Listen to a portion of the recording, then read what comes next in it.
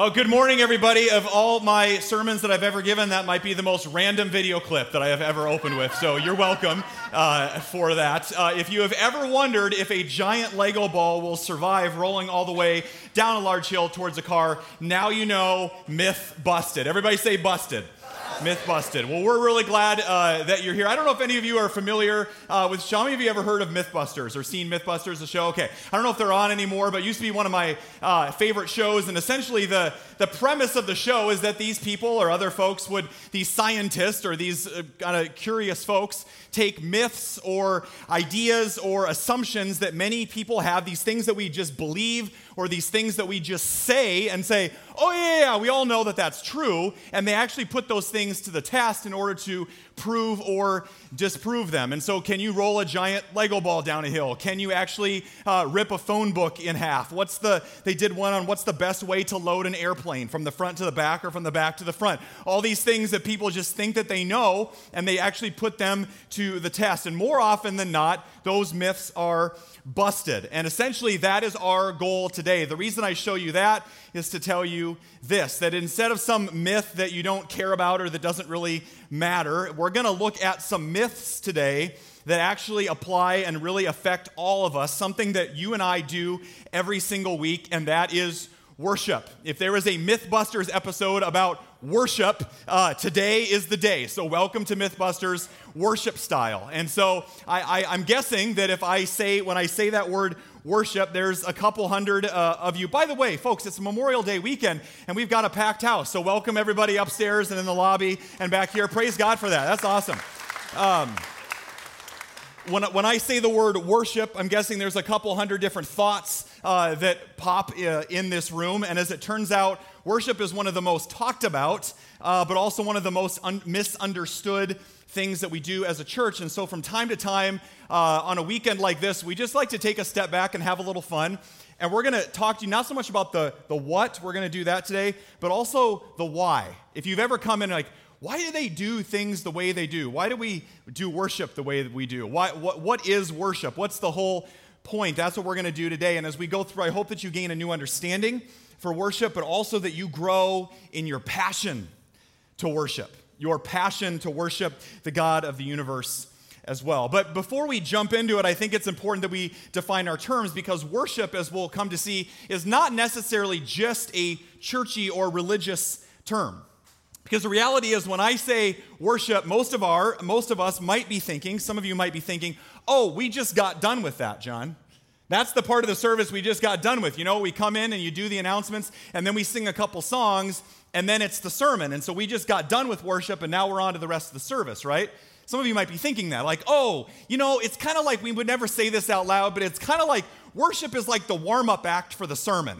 You know what I mean? Like this, I come to church for the sermon. The songs, it's just like, yeah, we do a couple songs to just get warmed up. So it's kind of like the warm-up act. Here's two main reasons that worship cannot be the warm-up act. Number one, I'm just not that good. And number two, God really is that good. Amen?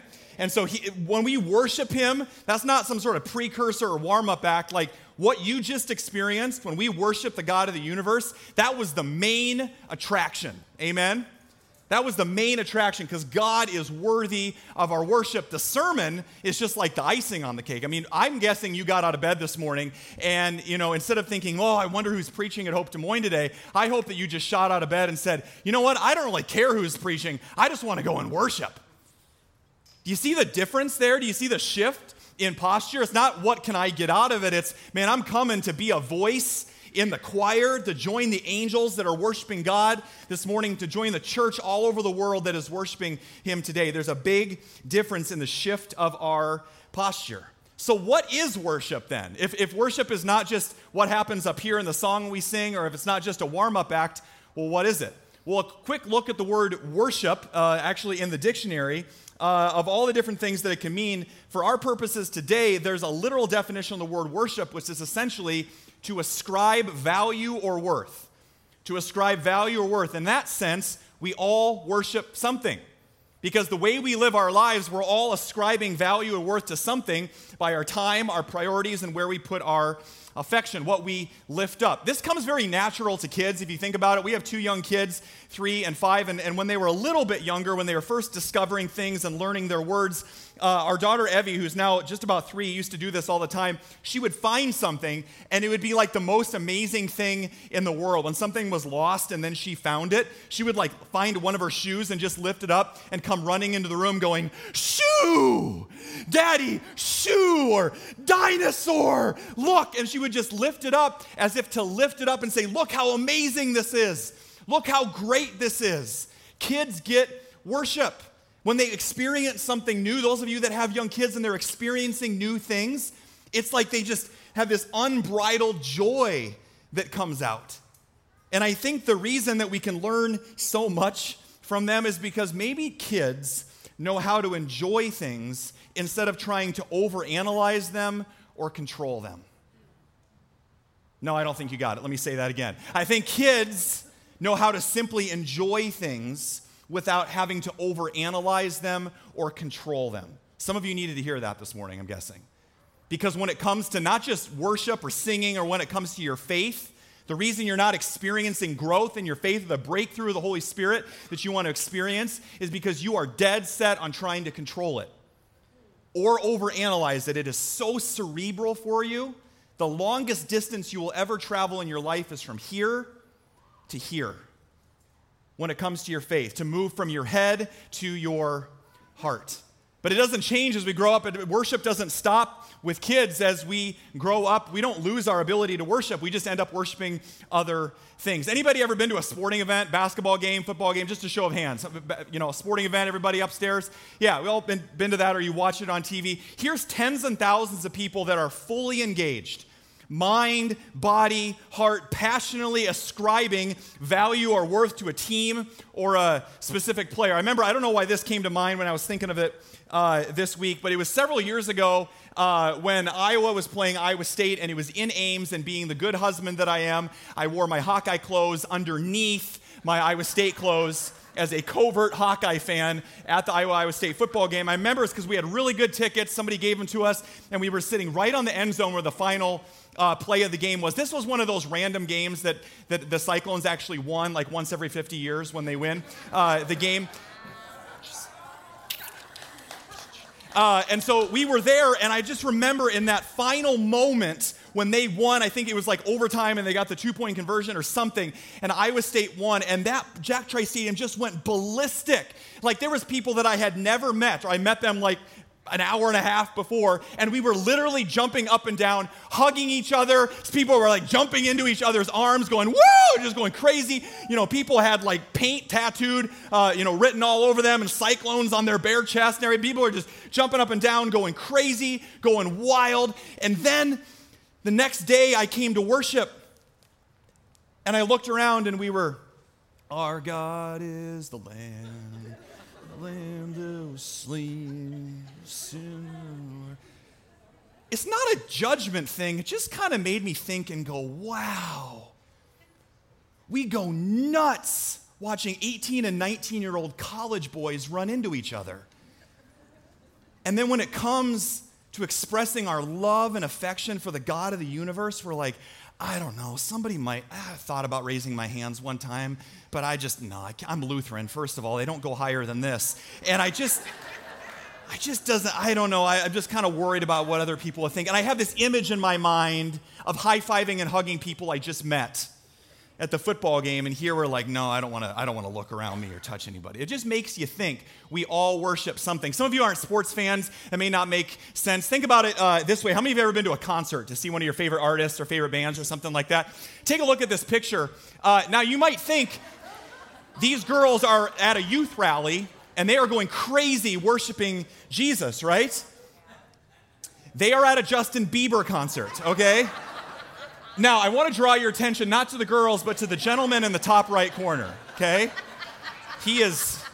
That epitomizes some of your worship experience, right? It's too loud, right? Turn it down, right?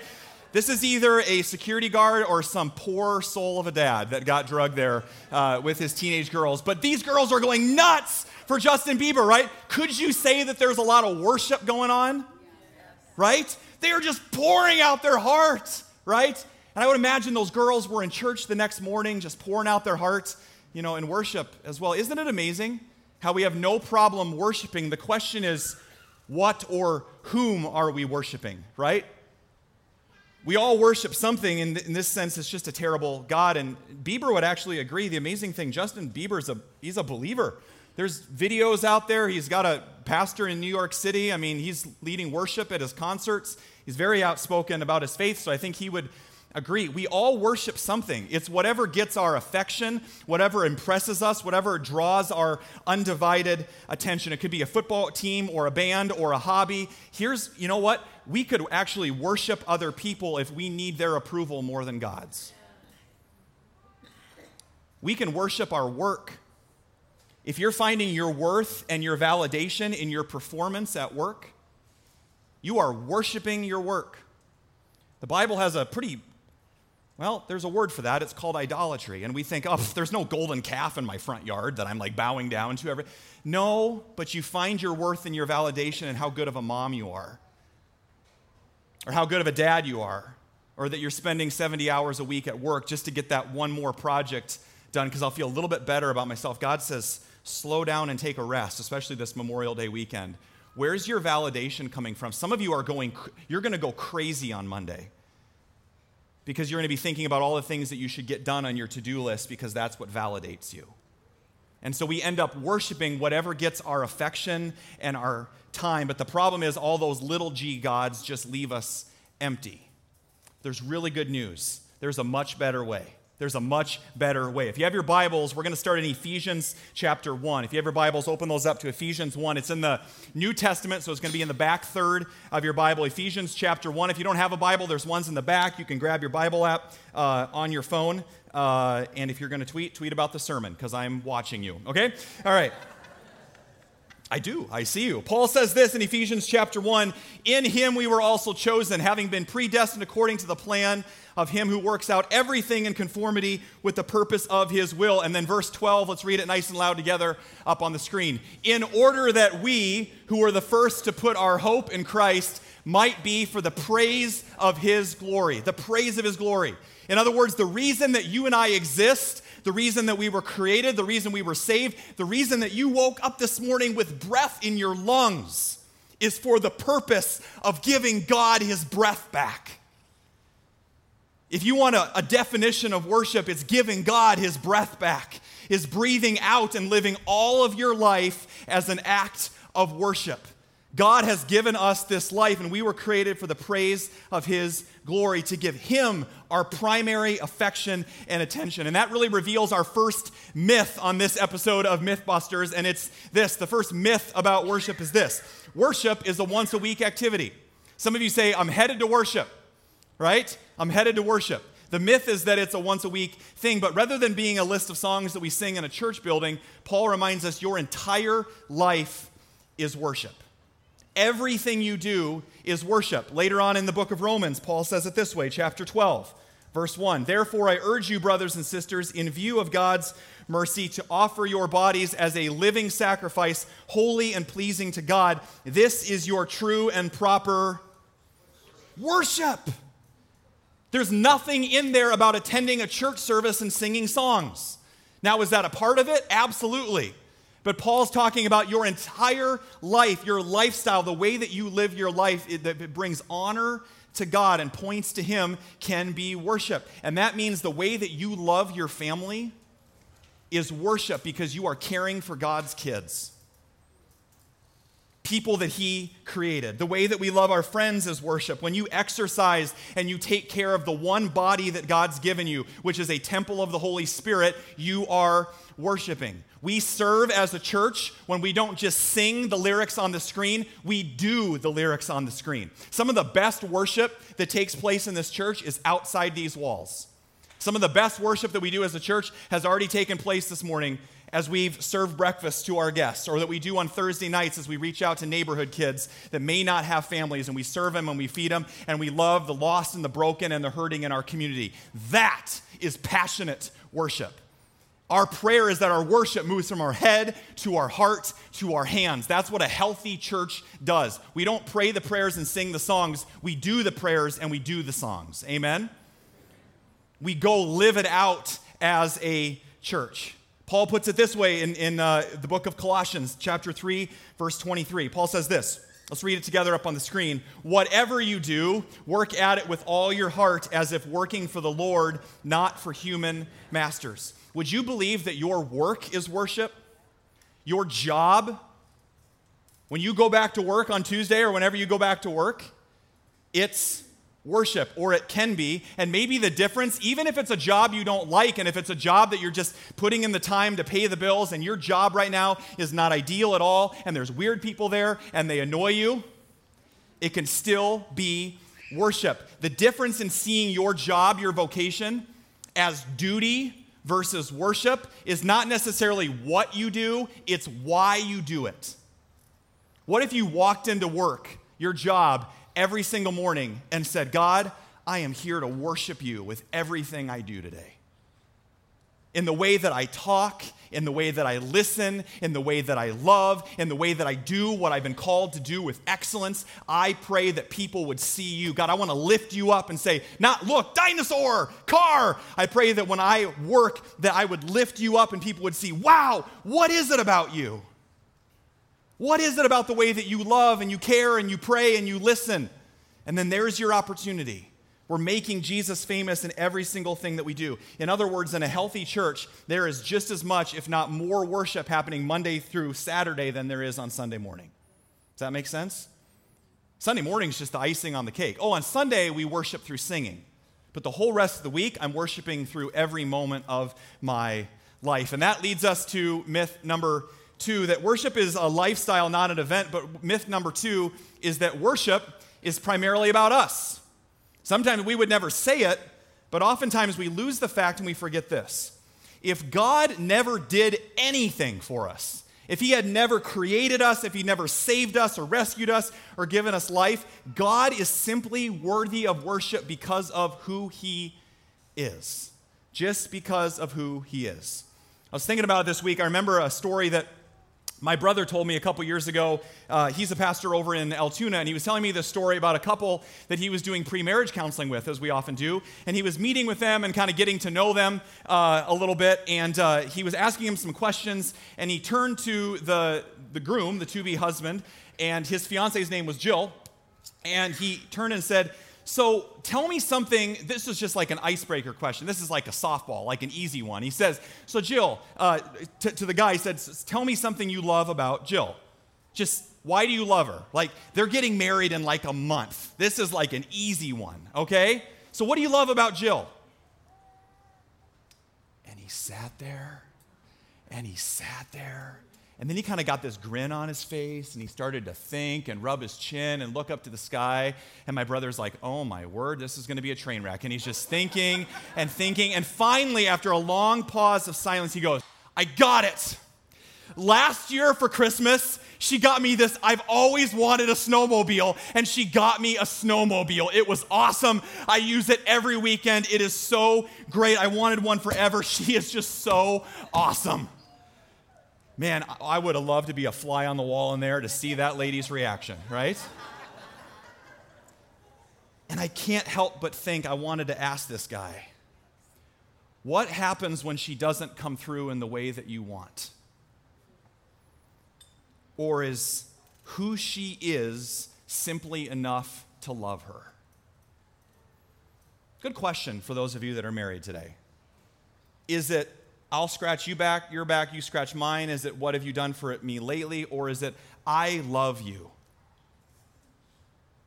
because I'm committed to you and I choose to love you every single day? Why would it be any different in our relationship with God? It's great when all is going well in your life, but is God worthy of your love and affection only based on what he's done for you recently or how you might be feeling, or simply because he is the God of the universe, your good and loving Father? Yes, we worship God for what he's done, but wouldn't it be awesome? Two completely different scenarios. I'm guessing there's been some times for all of you at one point or another in this church where you've come walking in and you're like, I have had a crummy week. God, seriously, like, come on. Like, when are you going to come through for me? It's been a terrible week in my marriage. It's been a hard week with the kids. It's been a rotten week at work. The last thing I feel like doing is worshiping. Ugh. And I'm guessing that there has been times where you've walked through those doors going, oh man, I got a new job, I got a promotion, we got a new car, my kid's an all-stater, I love my life, my hair's growing back, I'm losing weight, or whatever it is. And like life is just amazing, whatever it is. And you're like, I am so ready to worship God. And I think God says, great. But you remember the other time when your life was falling apart and nothing was going well and you felt like I hadn't done anything for you recently? I'm still worthy of your worship. Because it's not about you. Take it deeper than that. Some of you, I know, after very difficult weeks or months, I talk to you, I hear you, I listen to your stories. And I've heard people say, John, it's been a really, really hard week. You know, I know we haven't been in worship in a while. Work is really busy recently. We're overwhelmed and stressed, and we're just going through some stuff in our marriage right now, and just kind of stressed out. I made a big mistake. A couple weeks ago, I did something that I regret. You know, I think we should probably just take a few weeks off from worship. Pastor John, the church is the last place I should be. And I always want to look at you and say, no, this is the first place you should be. Because, man, do you need a Savior, and I need a Savior. And more than that, we need each other. The reason worship is not about us, because when you come into worship, two things happen. Number one, your focus gets shifted from your limitations to God's provision. It gets shifted from your doubts to God's promises, and your focus gets shifted from your weakness to His strength. You ever have one of those moments in worship where you just get caught up in it? And it's not that worship like changes your circumstances, but it changes your entire perspective on life. And you get caught up in worshiping the God who's holding the planets in the palm of His hand. And you're like, okay, time out. Maybe my life isn't as bad as I thought. Maybe my problems are held together by God. And if He can handle eternity, maybe He can handle Monday morning. Maybe He's got it. The second thing that happens in worship is that our focus shifts from us to other people as you look around and you go, what? You know what? There's 200 other stories in this room. And I'm sitting here complaining about my stuff, but you know what? They got their stuff and they got their stuff. And so I'm working through that. It shifts our focus. Worship is not about us. Myth busted. Everybody say busted. Busted. Myth number 3, but for this one I'm going to need a little bit of help. And so since we're talking about worship this weekend, I thought it would only be appropriate to bring out our fearless worship leader who sees you worshiping. So I'm going to have Jed come out and join me. Everybody welcome Jed out onto the stage. So it's Show and Tell Sunday here at Hope Des Moines, and Jed has a unique perspective every week, is that he gets to see you as you worship. And so our third myth today, I'll go ahead and go to the next slide there. Our third myth that we're going to tackle today is this, Jed. Everybody knows that worship is basically a Christian rock concert. I mean, basically, right? Basically, yeah. Right? So help us bust that myth this morning. Yeah, this is a complete myth. There's a lot of, first let's acknowledge that there are some similarities. Like when you walked into this room, you saw a stage, there's a seating area, there's lights, there's like a nice PA system. If you were to go to Hoyt Sherman over down a couple blocks to go to a concert, you would see a lot of those same things. And the reason we do that is because that actually helps us carry out the mission. Our society understands that format, and our culture understands that format, whether you've ever gone to church or not. So somebody could come in just off the street for the first time and sort of have an understanding or a context of what's going to take place. But that is where the similarities end. So the first difference between, say, a concert and a worship service like this is in a concert, we would be the audience. We would just sit there and we would watch. But in a worship service, we are all active participants. Sometimes I think what they want you to do in a concert is just to sort of like sit there and watch and like take it all in. And for the most part, the audience doesn't do anything. The audience has this benign role. But as worshipers, it is not that at all. You all have a specific role here when worshiping. The whole point is us to gather together to worship God. Worship is a verb. It's something something we actually do. It's not this passive thing. I don't know if you noticed this, but John, I don't think the Bible says anywhere that we are the audience of Christ. I don't see it. It's not in my Bible. It's not anywhere in there. No. The Bible says we are the body of Christ. We are the verb to God's will as the church. And so when we come and gather to worship, we're to actually participate in that, not simply, just take it in and consume. Right. The other thing is, when you go to a concert, point number 2, when you go to a concert, a performer will do their very best to impress you. But as a worship team, what we want you to do is to be impressed with God. We don't, a worship team, or when you go to a concert or some kind of a show, a lot of times you walk around and you're with your buddy and like, man, wasn't that amazing? Wow. Wasn't that great? Yeah. And that's a great thing in those contexts. But for us, we don't want you to walk out of these doors and be like, man, wasn't that band great? Or wasn't that sermon great? We want you to walk out of these doors and say to your friend, man, don't we worship a good God? Hasn't our God done amazing things? Isn't just his very nature amazing? We want you to be impressed with God, not impressed with us. Yep. Here's the thing. God is way more impressive than any of us on stage.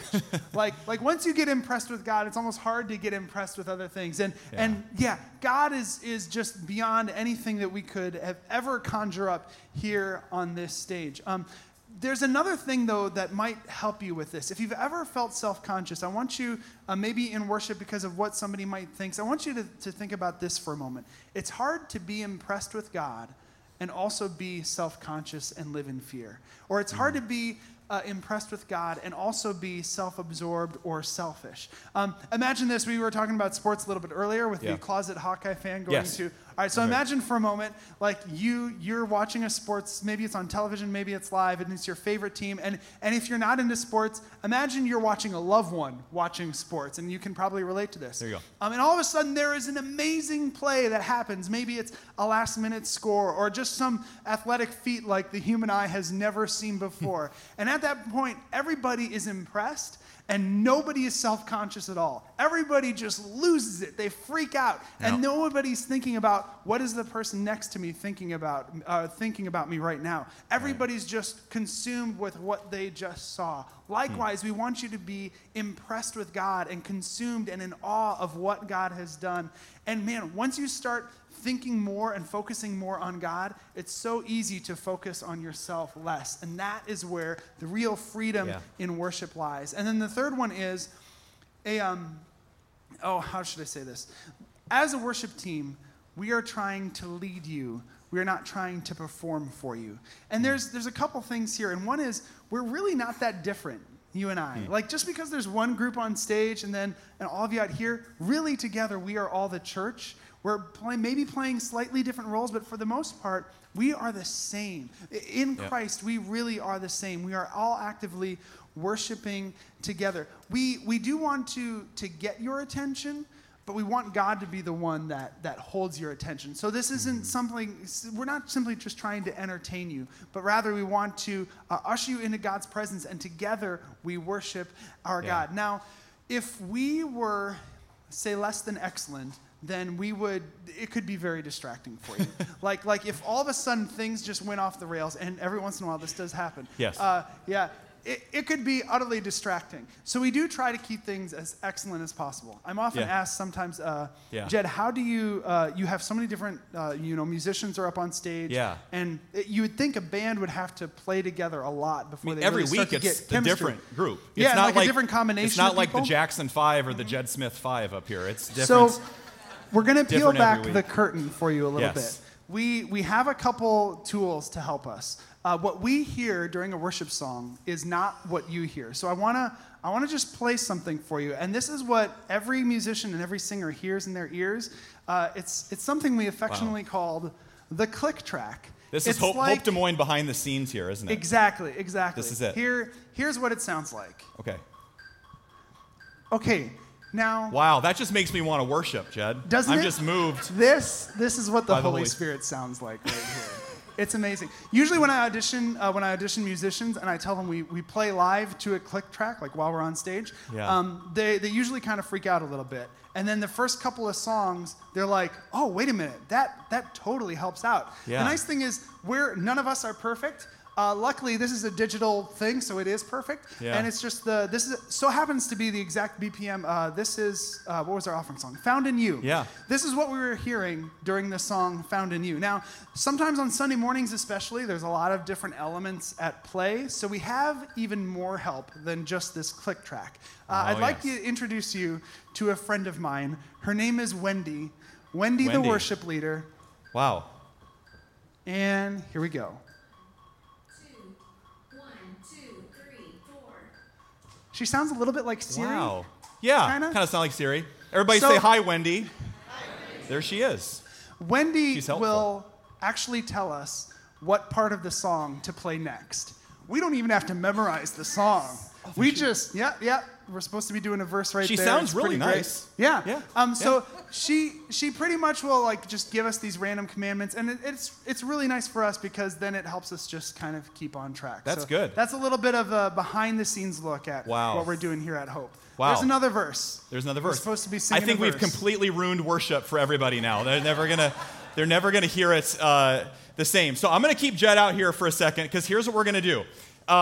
Now that you know that this isn't the show and that you're actually the main attraction, I mean, you're the participants, you're in this. Some week we're gonna switch and the band's gonna be out there and all y'all are gonna be up here. We're gonna have a giant Hope Des Moines choir is what we're gonna do. Here's what we're gonna do. Some of us have this thing about singing. Well, if there's freedom, if we don't have to worry about what other people are doing, if we're not, self-conscious about what we're doing, if we're not watching worship happen, if we're into it, we want to give you an opportunity to do that. So we've already sang this song this morning, Lion and the Lamb. But here's what I want to do. As best you can remain seated, that's fine. I want you to sing as loud as you possibly can, okay? I am giving you permission, okay? I don't know if we've ever done this before, but I want you to sing as loud as you can. Here's the thing.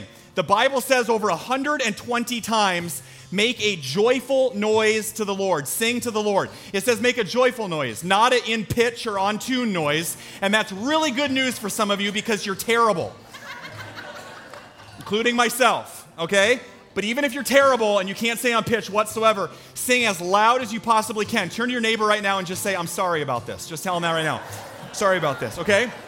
So Jed's going to get us started, and let's just sing the chorus. We'll put the words up there. Just the chorus to Lion on the Lamb as loud as you possibly can. And if it's not loud enough, we're going to do it again, okay? Here we go. Let's do it. And our God is the Lion.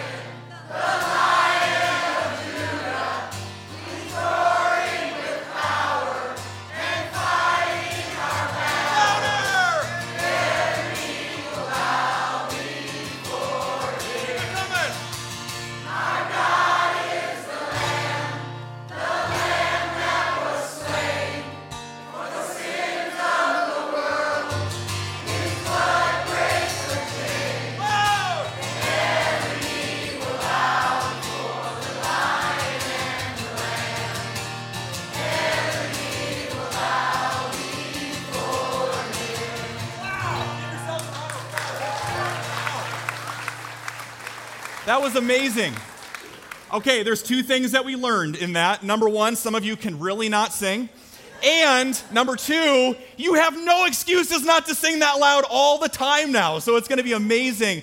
I think we just started the Hope Des Moines choir. That was awesome. You can do it. It's amazing what happens when we all do that together and we just kind of get lost in what we're doing rather than self-conscious of what's going on. So myth number 3 is busted. It's not just a Christian concert. It's way more than that. So here's where we're going to land today is in John chapter 4. If you have your Bibles, turn to John chapter 4.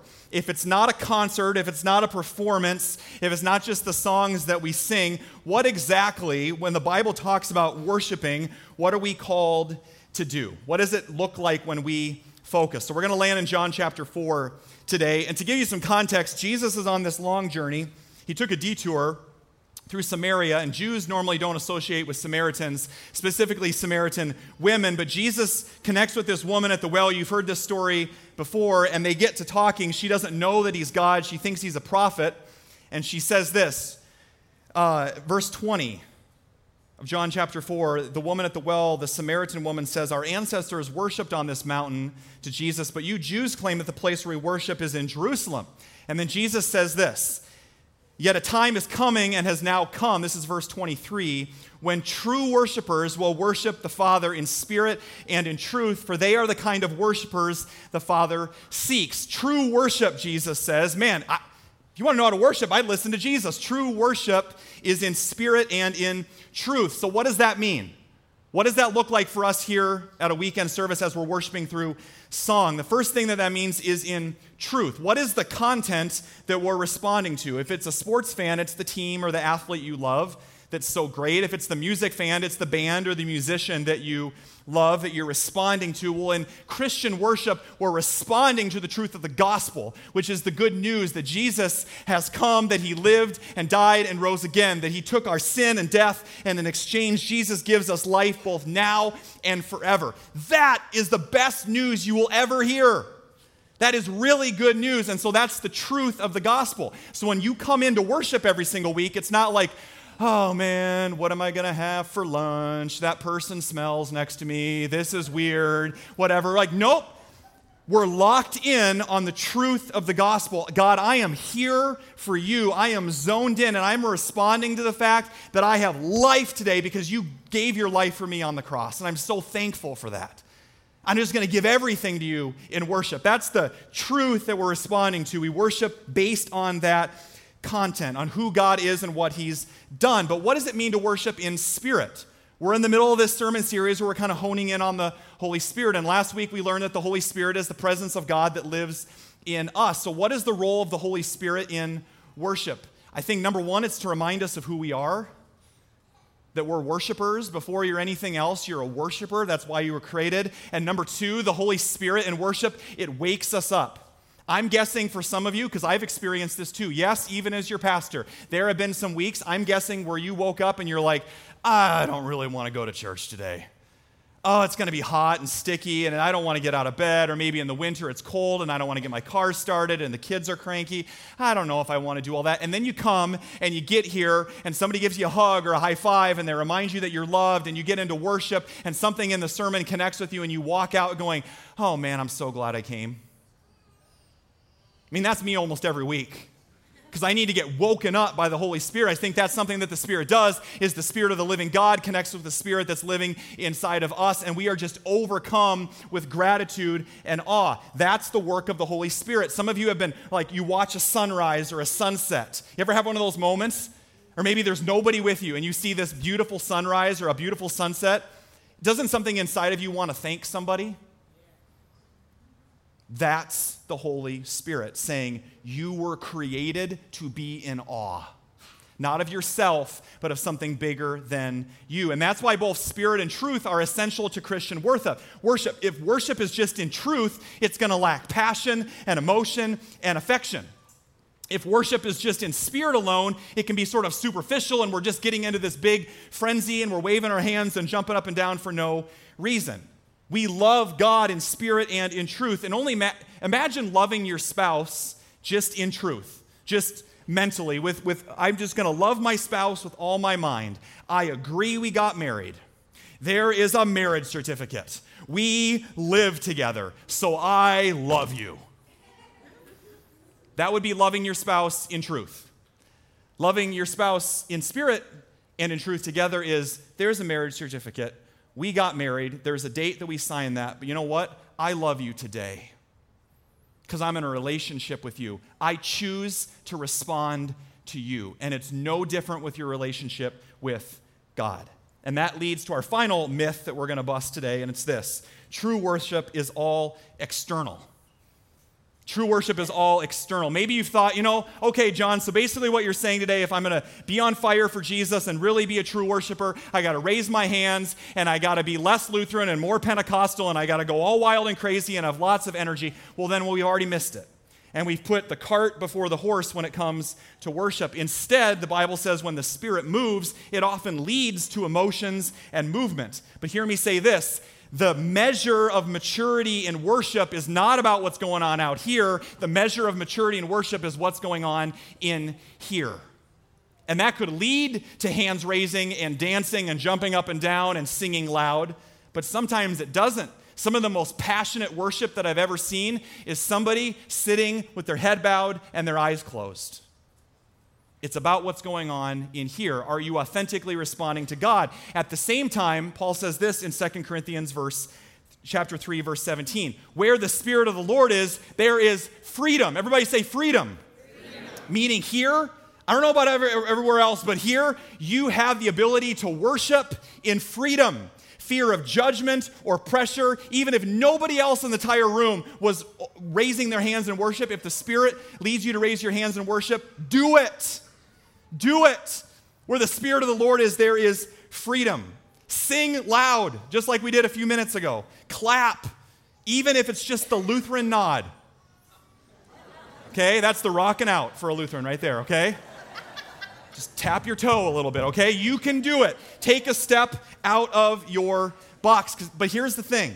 The reason I talk about outward stuff, it would be easy to come every single week and watch worship and never engage.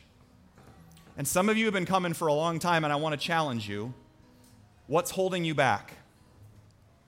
What's holding you back? Some of you don't necessarily know what to do during worship. If there's not words on the screen, you're like, Jed, you stopped singing, now what do I do? And you're uncomfortable with silence.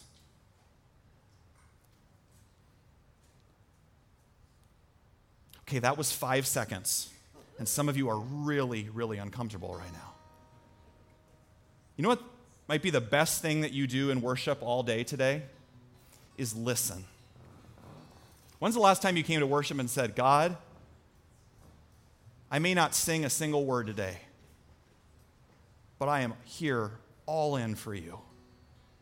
Completely surrendered to you. It's not about what's going on out here, it's about what's going on in here. Pray, listen, sing. There's so many different ways. The key is, are you engaged in worship?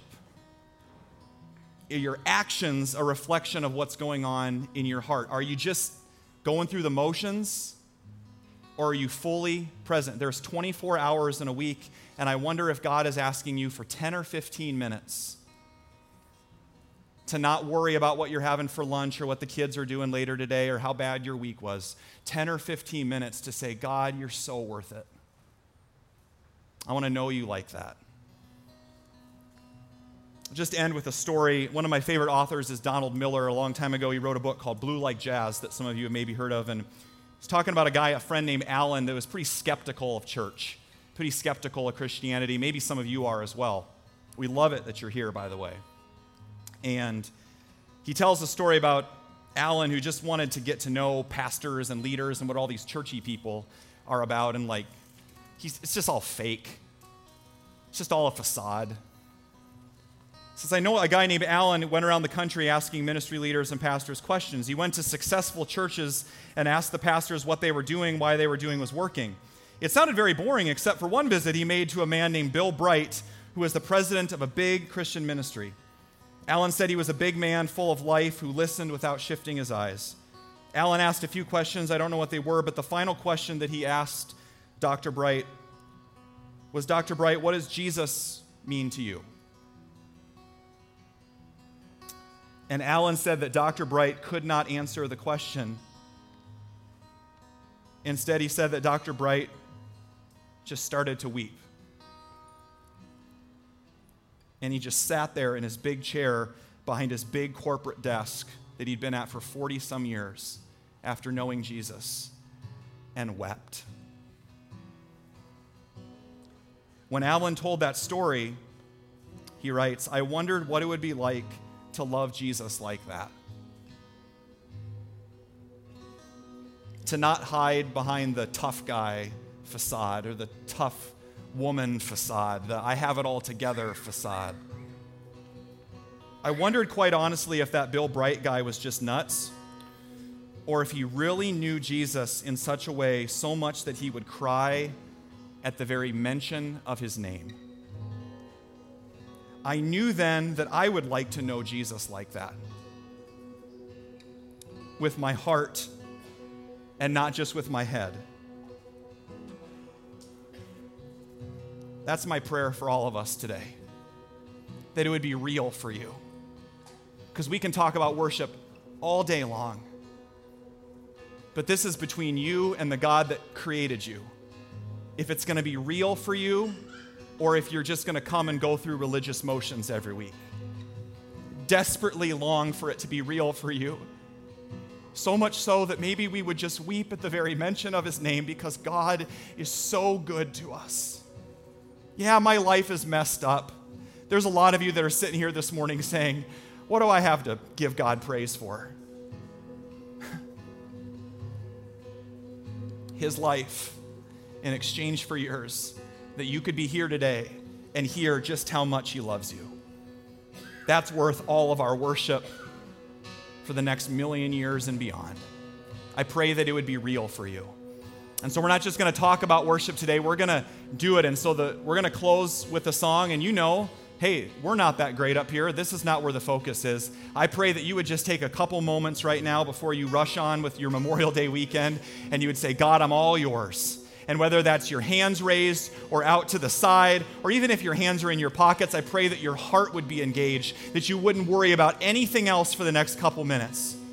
And allow yourself to listen to God, to pray, to internalize the words that are on the screen, and just make it your prayer and say, Holy Spirit, fill me up. Jesus, I want to know you like that. I want to know you in a personal way as my friend, as my Lord, as my Savior.